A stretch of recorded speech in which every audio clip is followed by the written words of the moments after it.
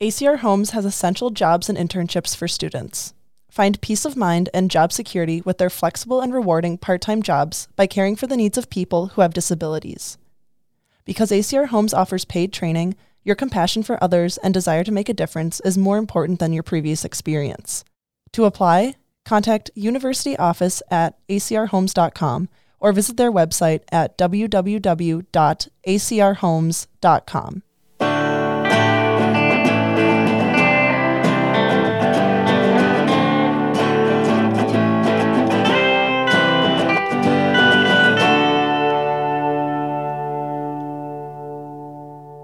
Hello everyone, I'm Yokovu, and you're listening to In the Know, a podcast by the Minnesota Daily.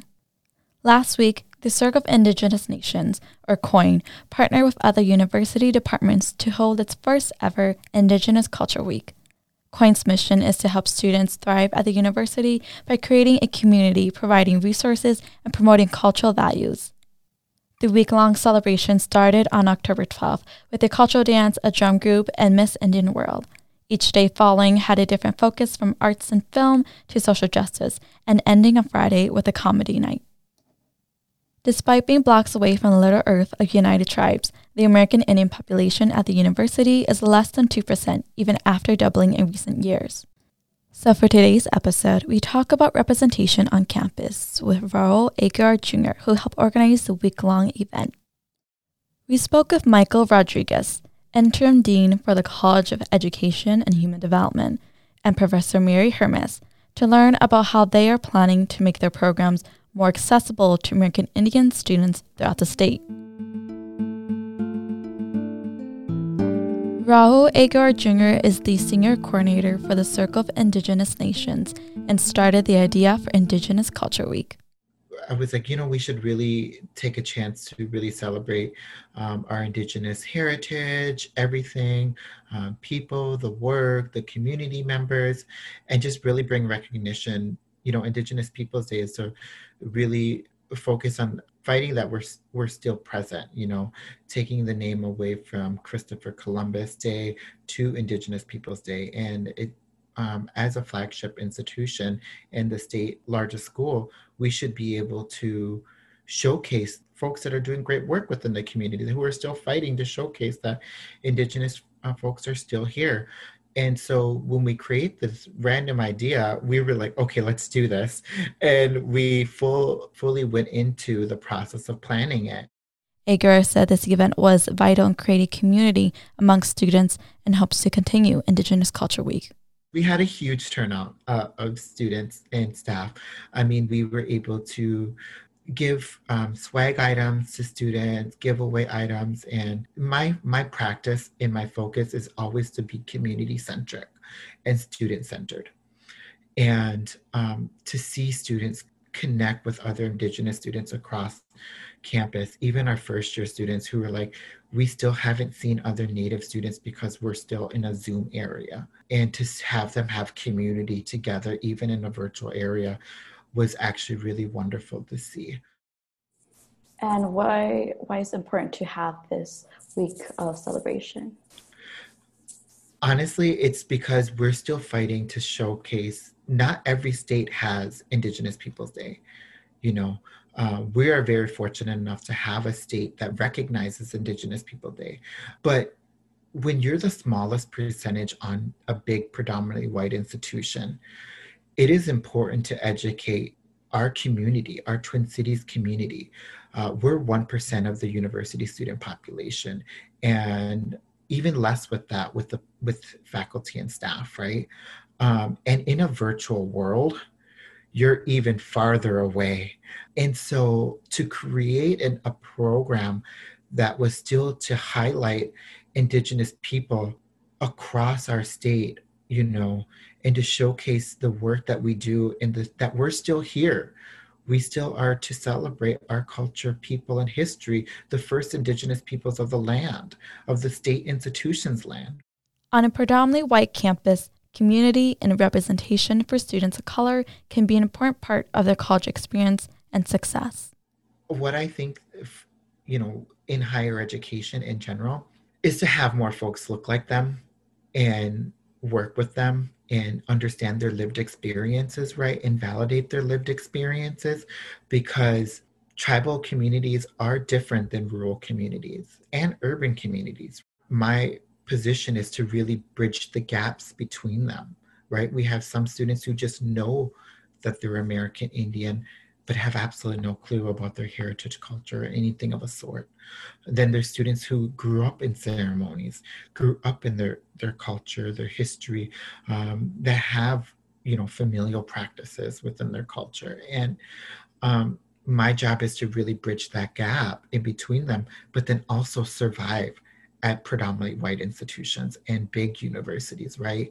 And not make them feel like they have this imposter syndrome, or have them feel like they're here all by themselves and navigating these higher education venues that are really not designed to support cultural practices. Agar said that hiring more folks is important, but investing in one-on-one education is also a part of improving. Because investing really is bringing in staff members, community members, programmatic elements that will help them feel as if they're at home. COIN is not the only one bringing together the American Indian community in the state of Minnesota. Michael Rodriguez, the interim dean of the College of Education and Human Development, or CEHD, spoke with me about their plan to help transfer American Indian students at tribal colleges to the University of Minnesota. This partnership will begin a program with potential student and professor exchanges, distance education courses, and scholarships to help students complete a 4-year bachelor's degree. What we're thinking is, especially in the area of early childhood education, if we can create pathways for students that are in the early childhood education programs in the tribal colleges to transfer to CEHD in order to complete a 4-year program. Rodriguez said that one of the options in the early childhood education program allows students to take some courses in a second language. He calls these options pathways. What we hope to do is to introduce an Ojibwe language pathway so that students that may graduate from the tribal colleges, which also have Ojibwe and Indigenous language courses on their campus, would transfer to CHD, complete the 4-year degree program, and have that flexibility to add and do more continued work in Ojibwe language. This is an important component of many of the tribal nations in Minnesota with respect to Indigenous language revitalization. And it's an important component in early childhood education. This would create classrooms where the student teachers are teaching in Ojibwe, helping children speak and write in the language early on. Last Friday, educators from CEHD and the tribal colleges met to discuss the early childhood education programs at each college and how the partnership can meet the needs of the community. One of the people at this meeting was Mary Hermes. Hermes is a longtime Ojibwe language activist and scholar. In 2000, she helped start an Ojibwe language immersion school in Hayward, Wisconsin, and served as the first director. She is currently a professor within CEHD and helping create this partnership. Yeah, no, it was super exciting. We were scheduled for an hour and we talked for like 2 because people were just really excited about the possibility. Now is really the right time to look at the colonial structures in education and to think about how we can do better than what we've done. So those things are sort of guiding principles. It's the right time, the right place, and the right people. And like I said, Leech Lake alone has 24 tribal Head Starts. So we're talking about a big workforce of people who would really, it could really make a difference in a movement that I've seen tremendous growth in over the past 25 years. Hermes said that the faculty and staff at the Institute of Child Development and Early Childhood Education are excited to help. They want to help. They know that it's time the university has more Native students, that we do something for the communities we live in.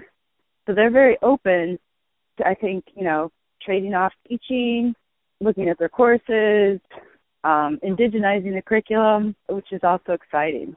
And you had mentioned indigenizing the curriculum. What specifically would this look like, or what would this include? But we're talking about basing classes on, something we don't have, which is a child development model of Indigenous people. And I think it looks quite different because traditionally it was about extended family and learning and hands-on learning and oral literacy as opposed to written literacy. Yeah, so how might CHD and the tribal colleges make sure that community is still valued throughout this planning process and while creating what this program will look like? It's interesting because we're starting with the people doing the work on the ground. We're not starting with college presidents or tribal governing boards. We're starting with the people in the design of it even, and getting their ideas and hearing what their needs are and who are the people they work with and what do they need. So I think, rather than coming in with a plan and saying, here, would you like to sign up for this? We're asking them to be part of the design process, and that's quite different. Hermes also said that having a dean in support is important to the partnership.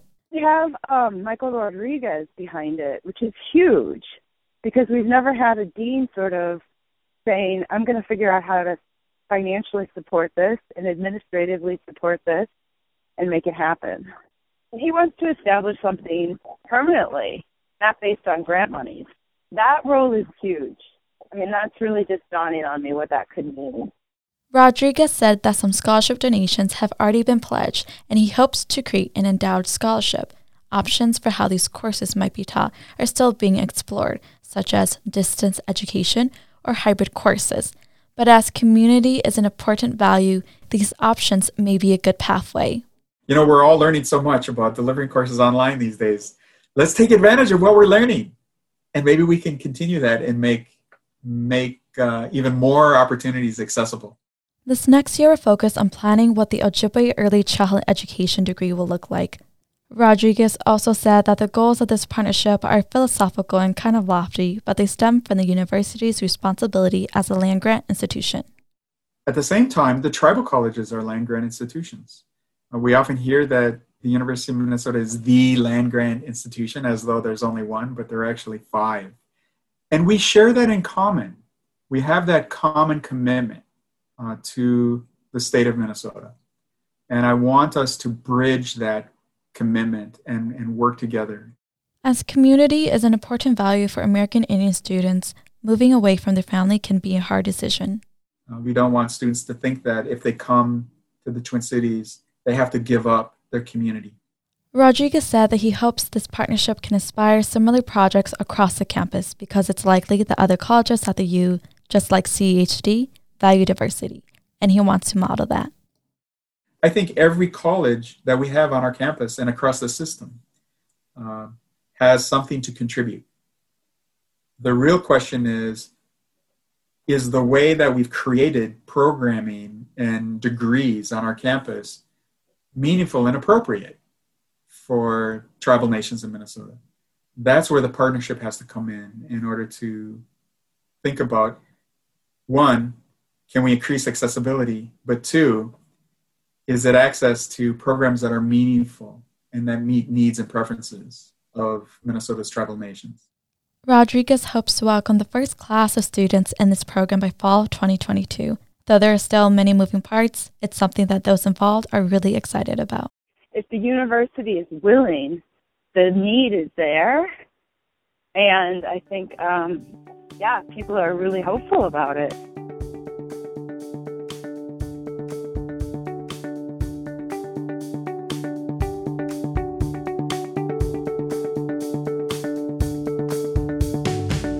In other U news, due to a notable increase in COVID-19 cases across the state, the university will remain in Phase 3 of its Maroon and Gold Sunrise Plan. A partnership with the Department of Defense will bolster the U's 6-year capital plan and add sustainable fuel and agriculture improvements to St. Paul campus.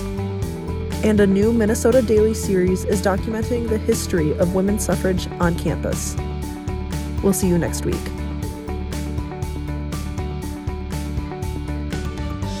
The transitional music in today's episode was provided by Lucky Little Raven and freesound.org.